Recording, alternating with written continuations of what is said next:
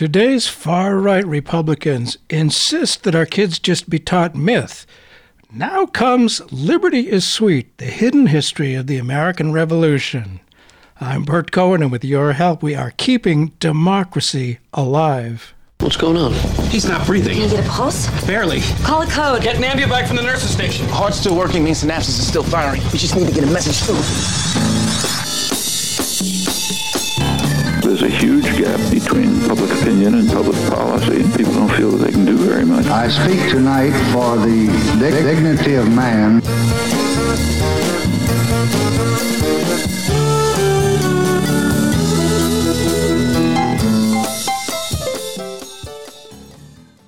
To solidify their hold on power, authoritarians depend on the majority of the people accepting the truth of myths. The control of history is an essential element of illegitimate power. Even a casual observer can see that certain favored stories in history are emphasized and promoted and frankly drummed into school children for the purpose of legitimizing power, and many other inconvenient stories are either twisted into acceptable shape or erased altogether. In fact, as historians know all too well, many of the most meaningful, most significant lessons of history are routinely suppressed and made to disappear. This reality is playing itself out heavily in the politics of 2022 and 2024. It's the culture war. Never mind that none of the culture war issues can be decided at the voting booth. This passion for myths against truth is what drives the highly energized Trumpist right. And it works.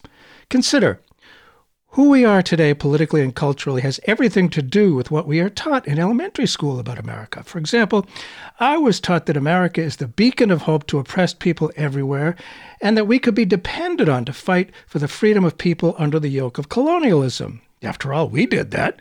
Help them determine their own future. Then came Vietnam. Here was a people basically owned by colonial France. They wanted our help, yet the myth I was taught proved to be false. We fought against their independence. How could that be, since our own identity was a proud one? The underdog overthrew the plutocratic occupiers, the British, in the War of Independence. But what if it wasn't so neat, so cut and dried? I'm reminded, as I so often am, of the words of H.L. Mencken, for every complex problem there's a simple solution, and it's wrong. Could it be that the heroic, righteous freedom and equality-loving colonialists had other, not-so-idealistic motivations for that war? Well, at least some of them. Today, after a few years, we welcome back historian Woody Holton, whose new book is Liberty is Sweet, the hidden history of the American Revolution. Woody, thanks so much for being back with us on Keeping Democracy Alive. I'm glad to be back. Thank you for the invitation. When last on, we discussed his book, Unruly Americans, which I rather enjoyed, a history of the average working-class Americans who challenged the framers of the Constitution and with rebellions like Shays and Whiskey, forced the upper-class framers the revisions that produced the document we now venerate. The rich white male framers who gathered in Philadelphia in 1787 were determined to reverse America's post-Revolutionary War slide into democracy. Yes, they were not for it, but the farmers and yeomen made sure we had some democracy, that the government would not just serve the rich and powerful. Woody Holton is the Bonnie and Peter McCausland Professor of History at the University of South Carolina. He's the author of the new book, Liberty is Sweet, The Hidden History of the American Revolution, published by Simon & Schuster. His 2009 book, Abigail Adams, which he wrote on a Guggenheim Fellowship, won the Bancroft Prize. He's the author of Unruly Americans and the Origins of the Constitution. His first book, Forced Founders, Indians, Debtors, Slaves, and the Making of the American Revolution in Virginia. His books are required reading on more than 200 college campuses, and his work has been widely anthologized and also translated into German and Arabic. Now, pretty much everybody in 2022 is aware of the ruckus made by the right over critical race theory. Of course, the actual topic has nothing to do with the real motivation of those who say they are against it. It's really about owning and controlling the history curriculum in schools. Those insisting glorious myth overpower actual history demand that future generations believe slavery and racism were just ugly aberrations. But the more one dares to look at actual American history, the more one sees how perhaps surprisingly slavery and racism is and always has been at the base of our economic and cultural history. They're built into our foundation. After the ruckus began over the New York Times 1619 project, Woody Holton, you launched yourself into the fray. Instead of letting it die down in your new book, The Hidden History of the American Revolution, you lend support to the author of Nikole Hannah-Jones. Many are the motivations among the people who are now seen as patriots fighting the British. How did defense of slavery help spark the American Revolution? This is something that's not particularly known. Well, it was not particularly controversial among those of us who knew it all these years. I wish I could say that I discovered this or that the 1619 Project discovered this, but it's absolutely clear in the record from the time, and historians have been talking about it at least for decades, and that is this, that the British, and by the way, they did make one mistake in the original version of the 1619 Project. They had the British as anti-slavery, and that's just not true. What they did do, though, while continuing to hold their own slaves, in desperation, the governor of Virginia, the largest British colony, the governor of Virginia in 1775 was desperate for fighters. He had very few British troops. There were hardly any white people in Virginia who were loyal to the crown by November 1775. So in that month, he made a real throw of the dice and said, okay, I'm going to issue an emancipation proclamation saying if you are enslaved by one of the rebels like Washington or Jefferson, and the bigger if you can get to me, then I will free you in return for your service for your king. And hundreds of people joined him in that first year, thousands over the course of the war, something like 9,000. And what that did in the South didn't have a huge impact in the North, but in the South, it infuriated white people because the governor's number one job was supposed to be to protect them from their slaves, as well as Native Americans and foreign overseas threats. So here's the guy who's supposed to be keeping your slave from killing you, basically asking your slave to kill you. And they were furious. And so now there are lots of other things that led to the Declaration of Independence. When Jefferson drew up his list of grievances, there were 27 items on it. But one of those items, and in fact, in Jefferson's original rough draft of the Declaration, it was by far the longest. It was the only one where he fell back on that thing that the amateur writer does, all caps. It's the only one where he accused the king of being a bad Christian, which, them was fighting words in those days as it is for many today. The only one that met all those qualifications. Oh, and also they saved the best for last, so it was the longest. It was all these things. Was the one where he first condemned the king for forcing white Americans to have slaves, which we could talk about. There's actually a tiny grain of truth in that, but mostly not. Of course, no one was forced to have slaves. He first condemns the king for forcing white Americans to have slaves, and then the capstone is, and now he stirred those same people up against us. So the Continental Congress cut out the part denouncing slavery. Did seem kind of hypocritical for a guy who owned 600 people over the course of his lifetime to be coming out against slavery. So they, and also both Georgia and South Carolina slaveholders wanted to keep buying people, and Rhode Islanders wanted to keep selling those people to them. So they cut all that anti-slavery rhetoric out, but left in this phrase in the Declaration of Independence: he has excited domestic insurrection amongst us. The he being the king, as represented by his governor, has stirred up our slaves against us. The one thing I would say qualifying that was it wasn't really the British who stirred up the slaves. If you follow the chronology, it was the slaves who stirred up the British. That is, they kept appealing to the British saying, hey, we want to be free and we know you need our help. Let us help you. And the British would threaten that and talk about it and, do what politicians do. Think about it and let's study it some more. And the slaves kept coming. And eventually the British did welcome them.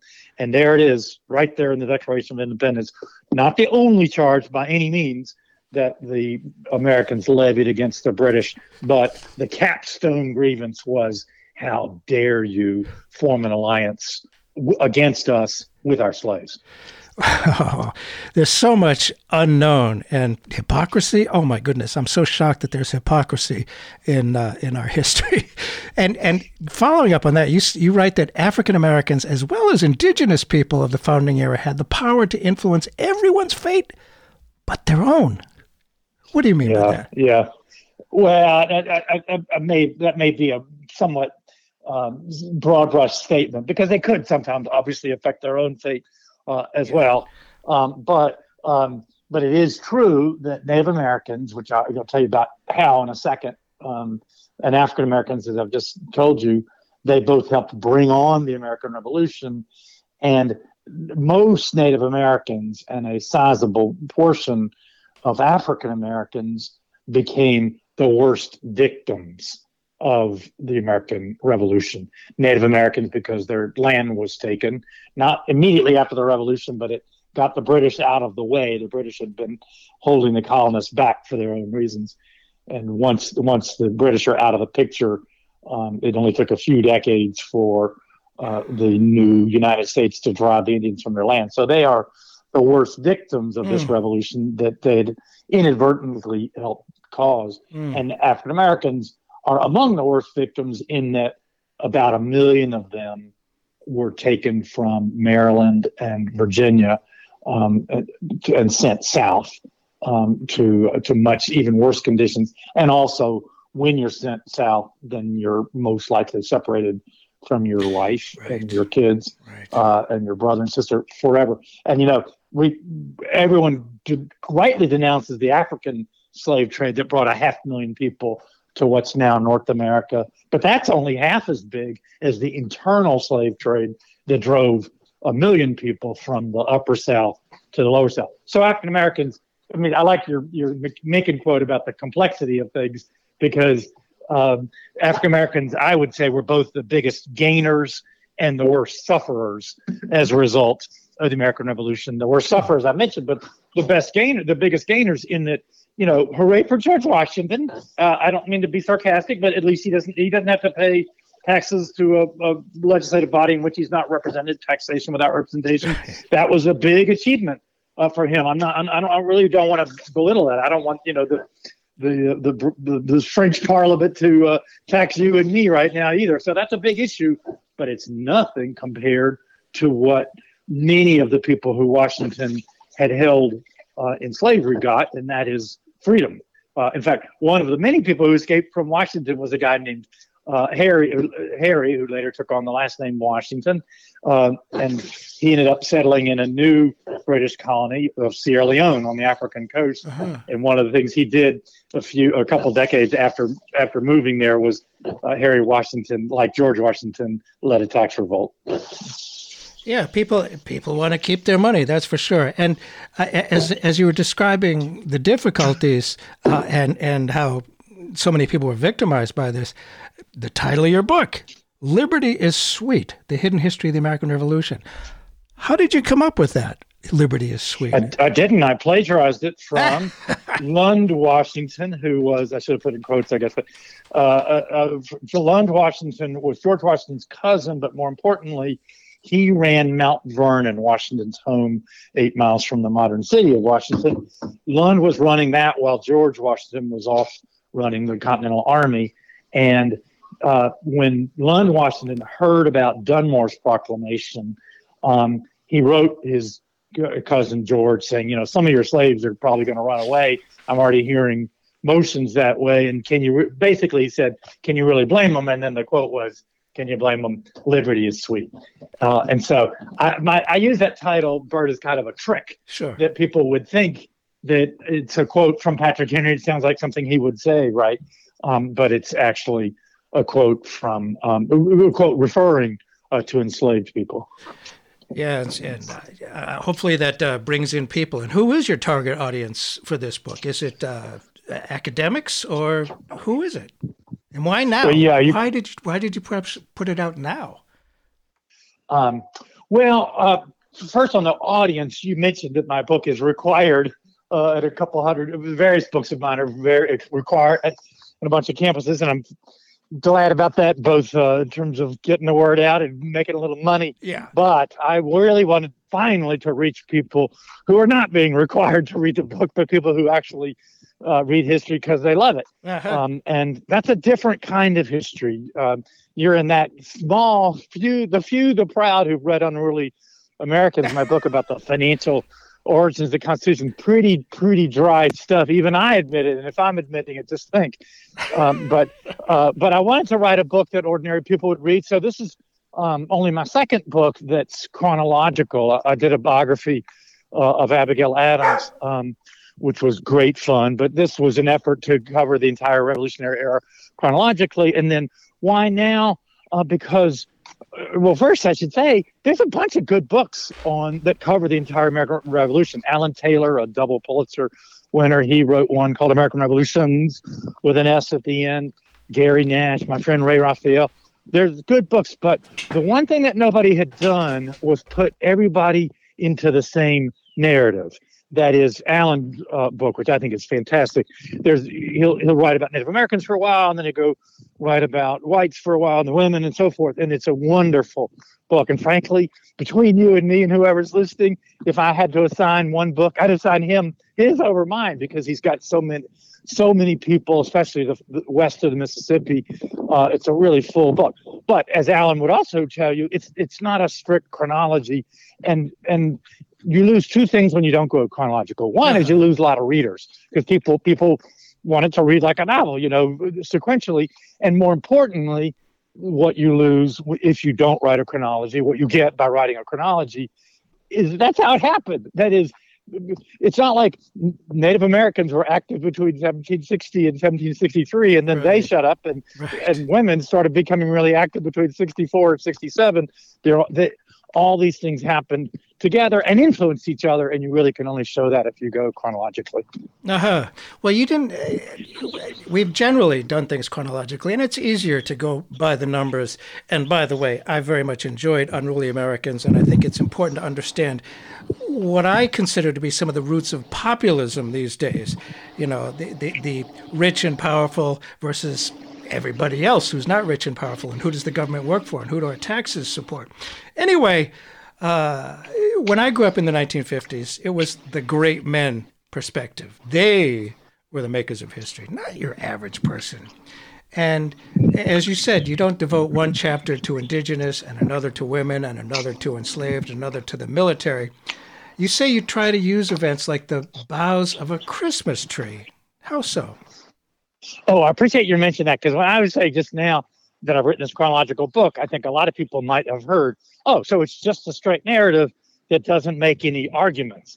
And it's not that, or at least it's not trying to be that. I compare it to my very first book, which came out in 1999. It was divided by chapter because I really wanted to emphasize my arguments. It was my first time out there, and it was my dissertation. And I wanted people to see, oh, yeah, Holton has some arguments to make here. And I thought the only way to make arguments was to organize it topically like that. But I've since become convinced that you can do a chronology so long as you pause every now and then to say, okay, remember that point I made about Washington being a terrible general at first? This is further proof of that. That is, it's trusting the reader. You have to remind them, but you trust the reader to be able to handle arguments that are spread out across many pages rather than having a sort of a subchapter dedicated to them. Does that make sense? I think so. And, it's a tough time for authors these days. That's for sure. The publishers are really holding back, but you need to grab the attention and hold it throughout the book. I like to think we do that on the radio broadcast as well. I keep trying. And for those who may have just tuned in, Bert Cohen here. The show is Keeping Democracy Alive. We're talking about some of the roots of America. Our guest today is Woody Holton, professor of history and author of the new book, Liberty is Sweet, The Hidden History of the American Revolution. And some who read history focus on the battles, the military history. They relish reading about the intricacies of battle. I suppose it's like sports in many ways. Politics, right? Oh, you call the game. Oh, my goodness. I don't do it that way personally, but that's just one way to do it. Military strategies are, of course, crucial in determining political outcome, that which I think really matters. An old professor of mine defined politics as the economy of violence. In that light, the military uprisings, the riots, the wars, they're part of it. They're part of politics for sure. And you write that you, quote, overcame the conventional academic prejudice that military history is mere storytelling. Winning control of the hills is a military goal in virtually every war. What is revealed at Boston's battle, Breed's Hill, Bunker Hill, same thing, that made a win not a win? Oh, well, the classic, and people use this analogy right after the battle itself, is the famous story about Pyrrhus. He's won the battle and lost the war, and the hero of what you're properly calling Breed's Hill, that we call Bunker. Most people call Bunker Hill, but it really was Breed's Hill, and that matters actually because the troops who went out there to secure that hill for the American side, it's a hill just north of Boston, on Peninsula, just north of Boston. Yes. The guys sent out there were sent to Bunker Hill, which would have been an inoffensive place to fortify because it was out of cannon range from Boston. But they said, hey, you know what? Let's go closer. And they therefore basically started the Revolutionary War. Lexington and Concord had already happened, but this is going to be the first major battle of the Revolution because by just going a mile closer to Boston, they got in cannon range. The British felt like they couldn't leave them there. And so the British famously on June 17th, 1775, sent troops to recapture Breed's Hill. And you can see now why they call it Bunker's Hill, because that's what the papers say, go secure Bunker Hill. Anyway, the hero of that battle was William Howe, who was not yet the British commander-in-chief, but he commanded those troops, and it took him 3 tries, but he captured the hill. And as you said, that's sort of how they've defined victory throughout time, and it's sort of still part of how the war in Ukraine is being defined. Who claims the territory. But my point about General Howe is, yes, he won that battle, but about 5 days later, he sat down and sent a letter home saying, we're going to lose this war. Yeah. Because he said, the Americans are on the hill. I drove the Americans off. And where did they go when I drove them off the hill? To the next hill, to Winter Hill and Prospect Hill in Cambridge. And guess what? This is a land of hills. It's amazing actually to see, because I've been to Britain. They have the Lake District, which is a hilly area, and mountains in Scotland. There's even a mountain in Wales that Hugh Grant climbed up one time. There's hills over there, but these guys, these British generals, they were used to fighting in what they still call the Low Countries, like the Netherlands, and they just were not used to fighting on hills. And also the bigger thing to say about the Brits in America is that they're on offense, and so they have to take and hold land, and they just couldn't do it because, yes, they'd take a hill, and the Americans would, but they'd take that hill, like Bunker Hill, literally, the British casualties were 50%, and then the Americans dropped back to the next hill, and sort of, how you can, with your finger, like, I'm thinking of the sword fighter who sort of gestures with his little finger, or the one next to the thumb, whatever, the index finger, come and get it, buddy. The Americans wanted them to attack. That's why the Americans later secured Dorchester Heights south of Boston. Oh, yeah. They didn't secure that hill because they wanted to bombard Boston. They secured that hill because they knew it would force the British to come out of Boston and come up the hill and attack Dorchester Heights. Yeah, in that case, that was the following year, 1776. The British were smart enough to just leave. But Howe understood after Bunker Hill, the first conventional battle of the Revolutionary War, that he was going to lose. And the only person who hadn't gotten the memo was George Washington, because he was not at Bunker Hill. He got his commission that day, ironically, down in Philadelphia, and he shows up on July 2nd, takes over on the 3rd, and he says, okay, we got to attack Boston. So to paint the picture a little better, the British controlled Boston, which was basically an island at the time. Yes. And the Americans were everywhere else in this crescent around Boston. And the Americans were trying to get the British to come attack them so they'd lose more people like they did at Bunker Hill. But Washington says, no, we got to go on the offense. And so, start building boats because we're going to do an amphibious assault on Boston. And, D-Day hadn't happened yet, but that basically he was imagining himself as General Eisenhower hitting the beaches. But I spent a lot of time around there. It's really muddy shores. The Charles River was a lot wider then. So you've got a lot of territory to cover. And meanwhile, the British, who are massively outgun you, specifically in cannon, are firing something called grape shot at you. It's like a giant shotgun, but not everybody does. It's a horrible thing to have to go into. And so they'd be rolling across the river into that. And then once they got across the river, they've got that famous New England mud to climb through and get shot down. And I'm constantly seeing pictures of people being rescued down on the Cape or whatever because of they've gotten stuck out in that mud. And then as Washington discovered once the British voluntarily left Boston, they had every avenue fortified. You remember Les Mis, where they've got the barricades in the streets. The British have basically had it set up for house-to-house fighting, and they just would have destroyed the Americans. But Washington didn't know how well it was fortified, and he was determined to go forward and attack. And you really have to get a lot of credit to his council of war, that is his subordinate generals, in holding him back. First they said it's crazy to go across the water, and so then the water froze, as it sometimes did. It doesn't much anymore, but did in January, February of '76. So he said, "Oh well, we'll skate across and to attack Boston that way," and they talked him out of that. And then finally they did this whole Dorchester Heights thing that forces the British to leave, and that's when Washington went into the abandoned city of Boston and saw just how heavily the British had fortified it. The phrase he used was almost impregnable. And he realized what a disaster it would have been if he had not listened to his generals, but come ahead and attack.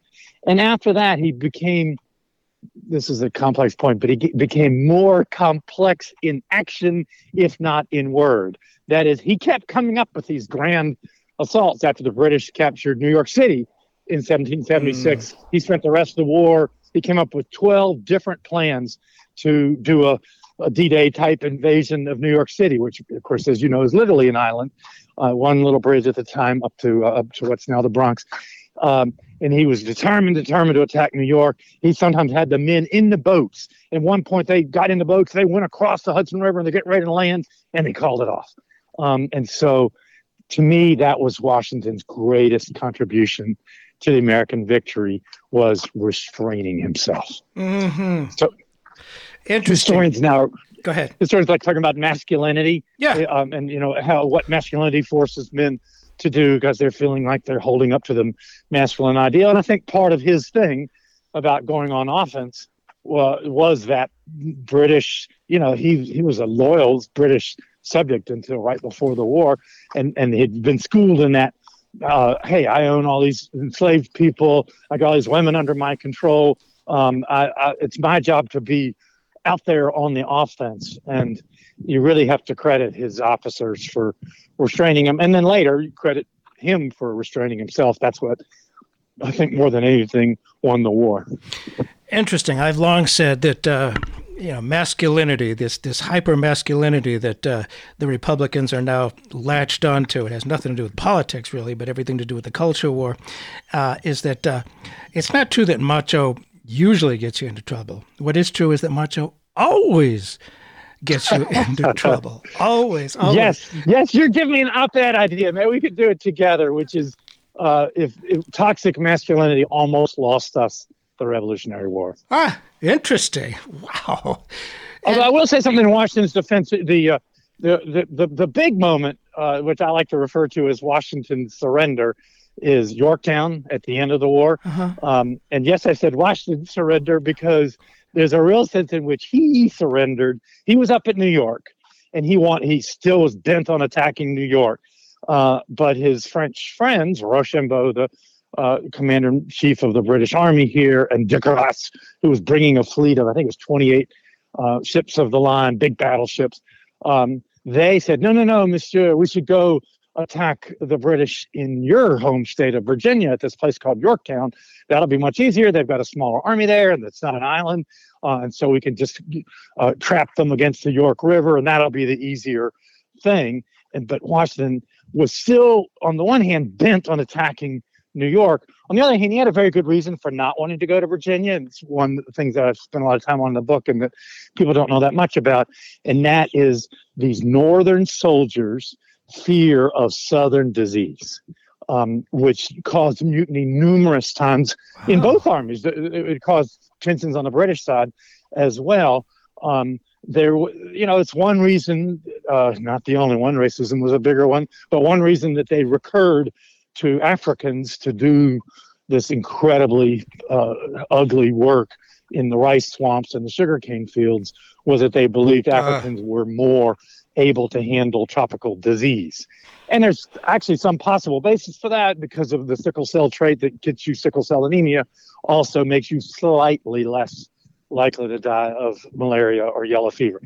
Anyway, they knew that. They knew they didn't know that those things came from bugs, but they knew that yellow fever and malaria came from hot, swampy weather, and those Northern soldiers did not want to come south. So part of the reason that Washington did not want to head south and attack Cornwallis at Yorktown was that he wanted to stay in New York so that his soldiers wouldn't mutiny. But the French insisted and basically presented him with a fait accompli, and that's why I call it Washington surrender, because he surrendered to his French colleagues' determination to go after the British in Virginia rather than in New York. And that's how we got Yorktown. If Washington had had his way, there would have been no surrender at Yorktown. Oh, my goodness. There's so much more to history. And it's nice to talk to somebody who has rather obvious enthusiasm for his or her subject, as you do. Bert Cohen here. The show is Keeping Democracy Alive. Our guest today is that laid-back, reserved history. Slow talking Southerner, yeah. Woody Holton, who's got a new book out called Liberty is Sweet, The Hidden History of the American Revolution.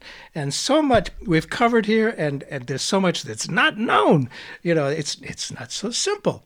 War is generally considered a man's business, but revolution, well, that's something else. And I think in history of the spontaneous uprising by the starving women in St. Petersburg in 1905, they were literally starving. They could not feed their children. They were angry.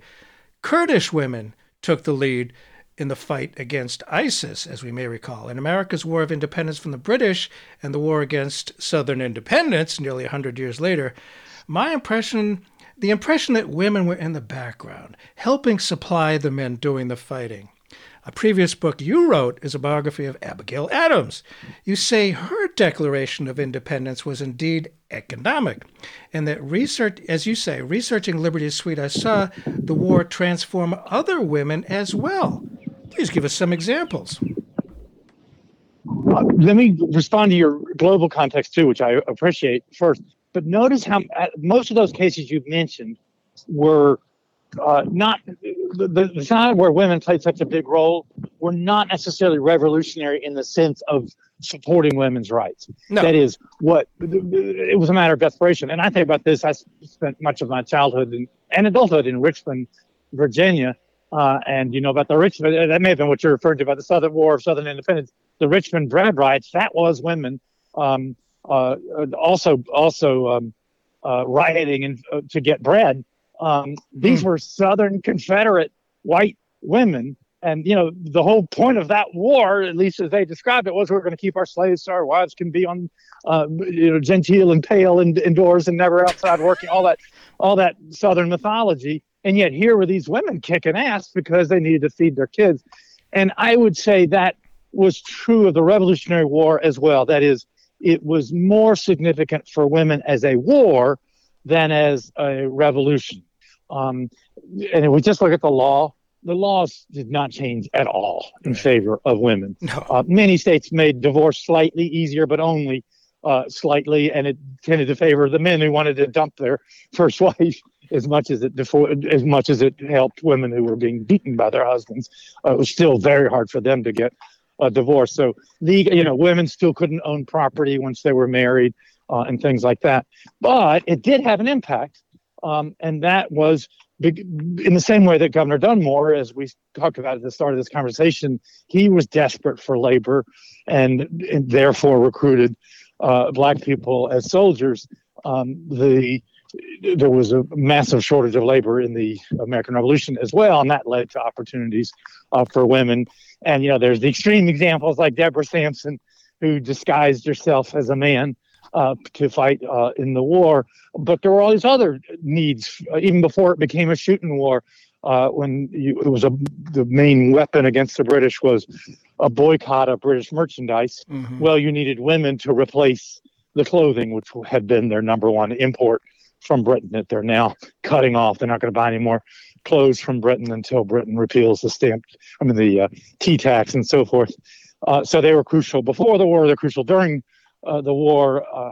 One of my graduate students named Riley Sutherland made this amazing discovery that even laundresses, who you kind of think of them as the kind of the bottom of the totem pole, they were saving lives, because once Washington finally changed his mind and inoculated his army against smallpox, only the males in his army, against smallpox, then the number one killer was typhus, and the number one way that typhus spread was through dirty shirts. And so women who are washing shirts, they're killing the lice that spread that typhus. So it really elevated women in that way. And you see this with Abigail. On the one hand, yes, she did try to apply the ideals of the Revolution to women in that famous Remember the Ladies letter that she wrote George Washington in 1776.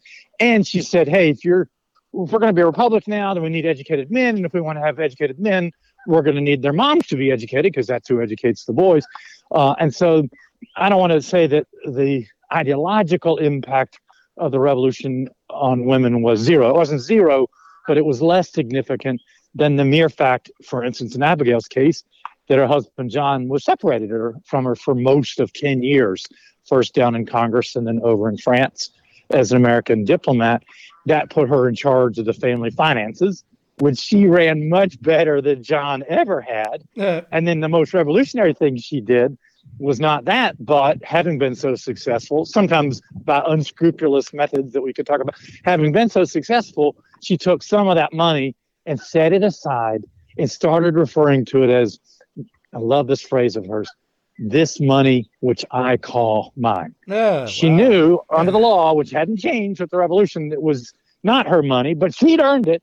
And she was going to do a little experiment in her household of trying to lay claim to some of the money that she'd earned. And John had laughed and literally said, I cannot but laugh at your Remember the Ladies letter. And as Cokie Roberts used to say, she must have wanted to kill him for that. And so he's this total sexist pig in 1776 in response to the Remember the Ladies letter. But when she took this money that she had made and set it aside and wanted to control it herself, he at least passively went along with that. And she often used it for purposes that he wouldn't necessarily agree with.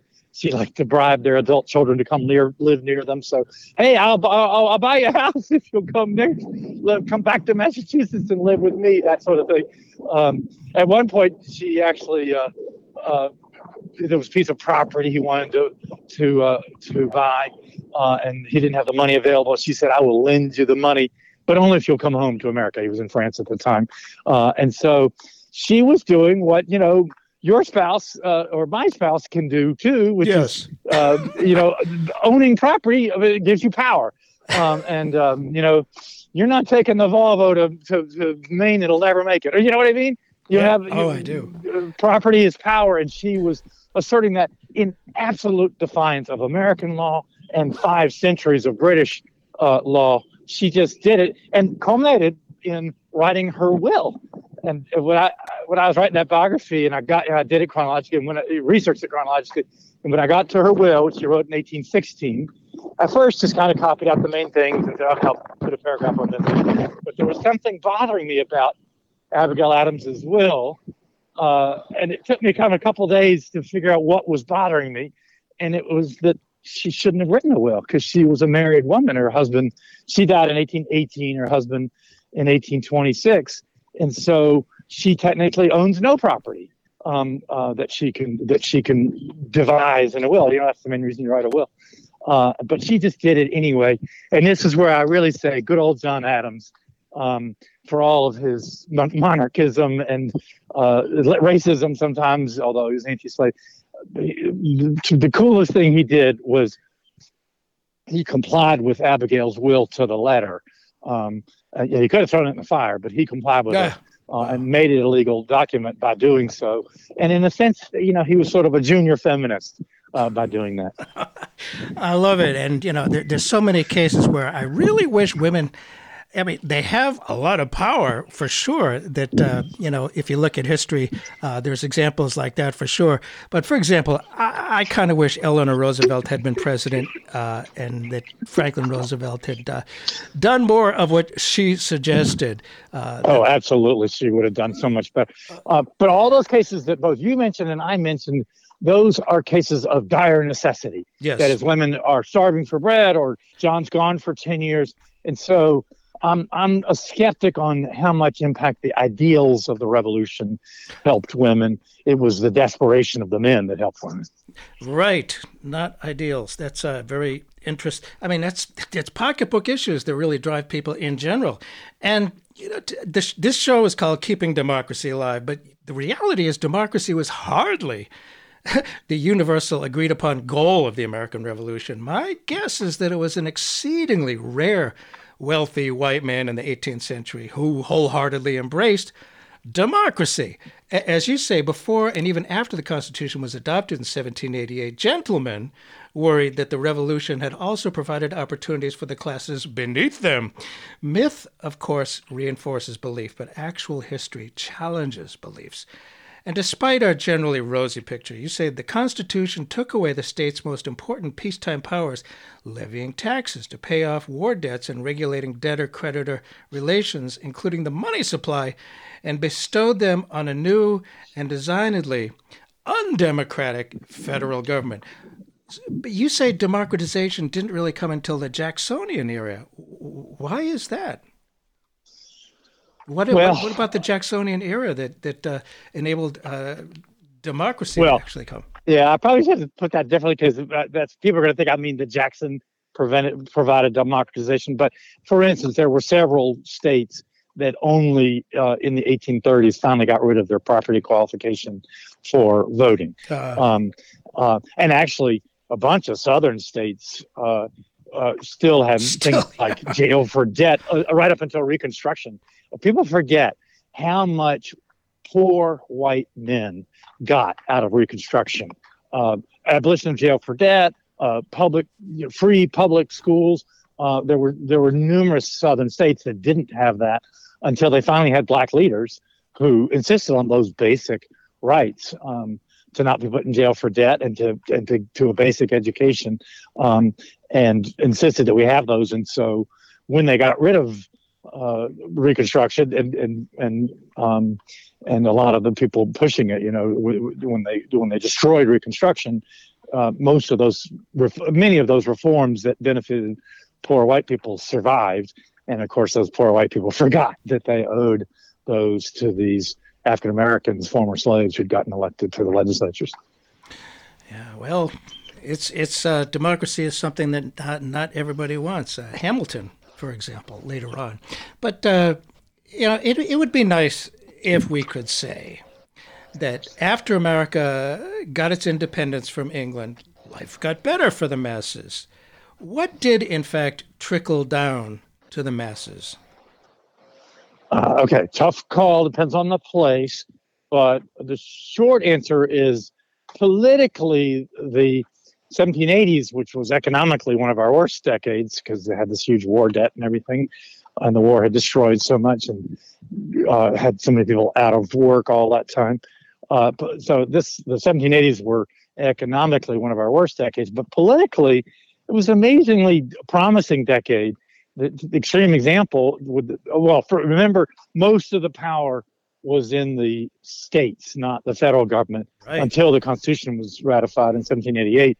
Until then, Congress was basically like the UN General Assembly. They would get together and talk, but I'm exaggerating, but they didn't have a ton of power. All the power was in the state legislatures, and some states like Massachusetts and especially Maryland and New York adopted not very democratic constitutions, but some went to the other extreme of really fairly democratic constitutions. Pennsylvania had a lower house of the assembly that was elected every single year, which was true, by the way, in all but my good old state of South Carolina every 2 years, and Connecticut, where they're actually elected every 6 months. So the other 11 states, the assembly is elected every year, which, if we think about that now, that's a nuisance, but it did hold the representatives accountable because the voters didn't have 4 or 6 years to forget how the representative had voted. So that holds them accountable.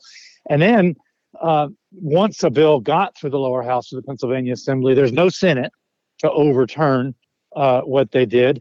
And they had an executive council, but no governor, and the executive council couldn't veto legislation. And the courts also couldn't overturn legislation. We've just had this appalling thing where this one federal judge appointed, unqualified, according to the Bar Association, put on the federal bench, who just got rid of mask mandates in mid-flight. So here you are flying with your 4-year-old who can't get the shot, and your grandmother who's especially vulnerable. A lot of people can't get the shot because of pre-existing conditions or whatever.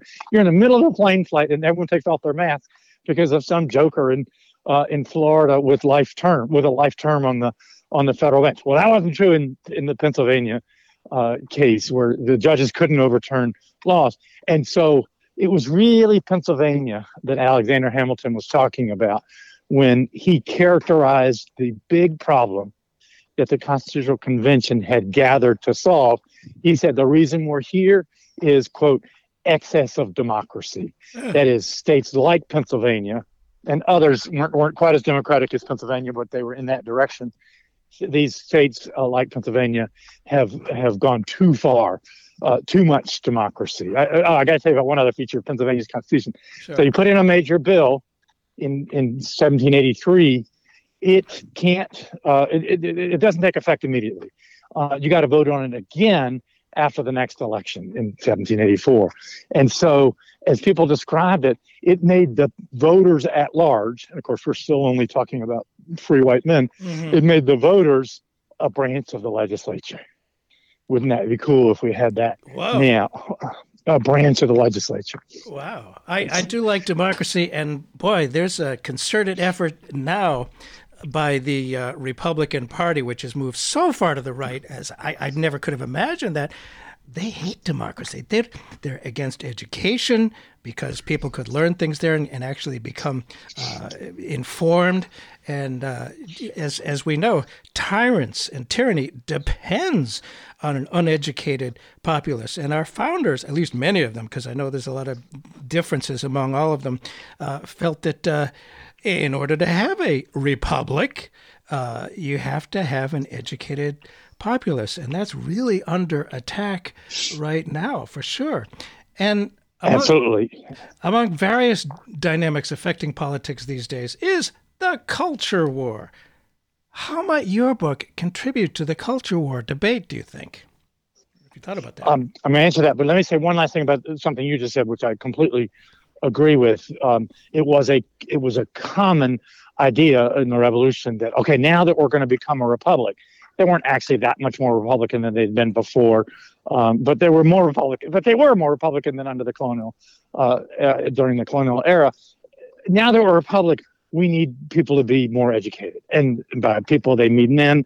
But in order to get men educated, then you do need to educate more women. And so people like Abigail Adams made that case, and you did have growth in women's as well as men's education. But here's my point. That when we say educated, that can mean any number of things along this spectrum, from being indoctrinated into what the government wants you to think versus being someone who questions authority, whether from the left or right or anywhere else. And what's most tragic about the culture war to me is that so many people are determined to promote the notion that education should be indoctrination. Yeah. You must love our, what you were saying at the outset about not just propagating myths, but sort of enforcing myths.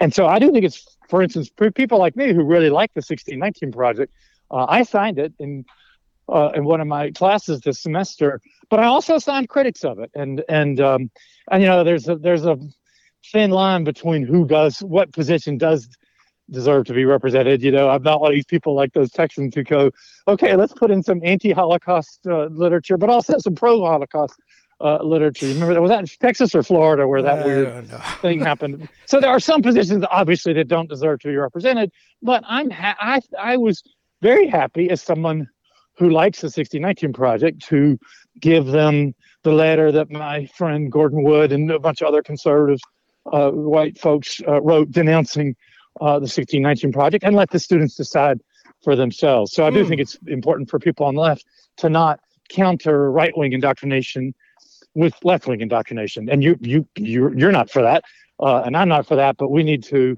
And I would even go further and say we've got to let some really disgusting people speak on college campuses and not shout them down and stuff. Yes. Because if we want them to believe in even a shred of free speech and critical thinking, we need to go overboard. To be like Caesar's wife, as they used to say, we got to be perfect if we want them to do better.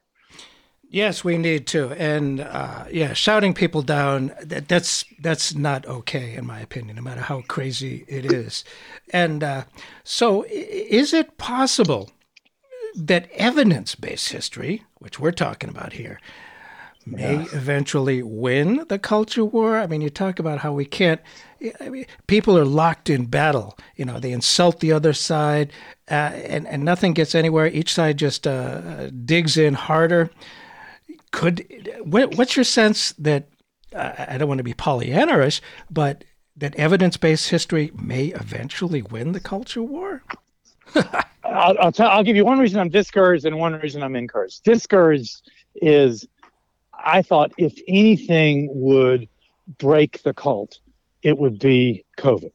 That is, you can be all of your blogs and Facebook friends and right-wing radio or whatever can tell you, oh, there's no need to wear a mask, there's no need to get the vaccine, and you can believe that, but then your uncle is dead. He's dead. Yeah.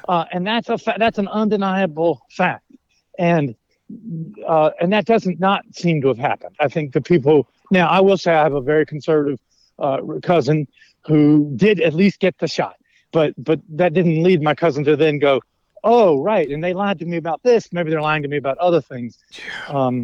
So people do have an ability to sort of, isn't this what the body does? You know, it attacks invaders and isolates them. And I think the reality that we all saw, the tragic reality that we all saw through COVID, did not have the effect that I was hoping it would. That people would say, the same people who lied to me about COVID, maybe they're lying to me about gay people, or maybe they're lying to me about other things.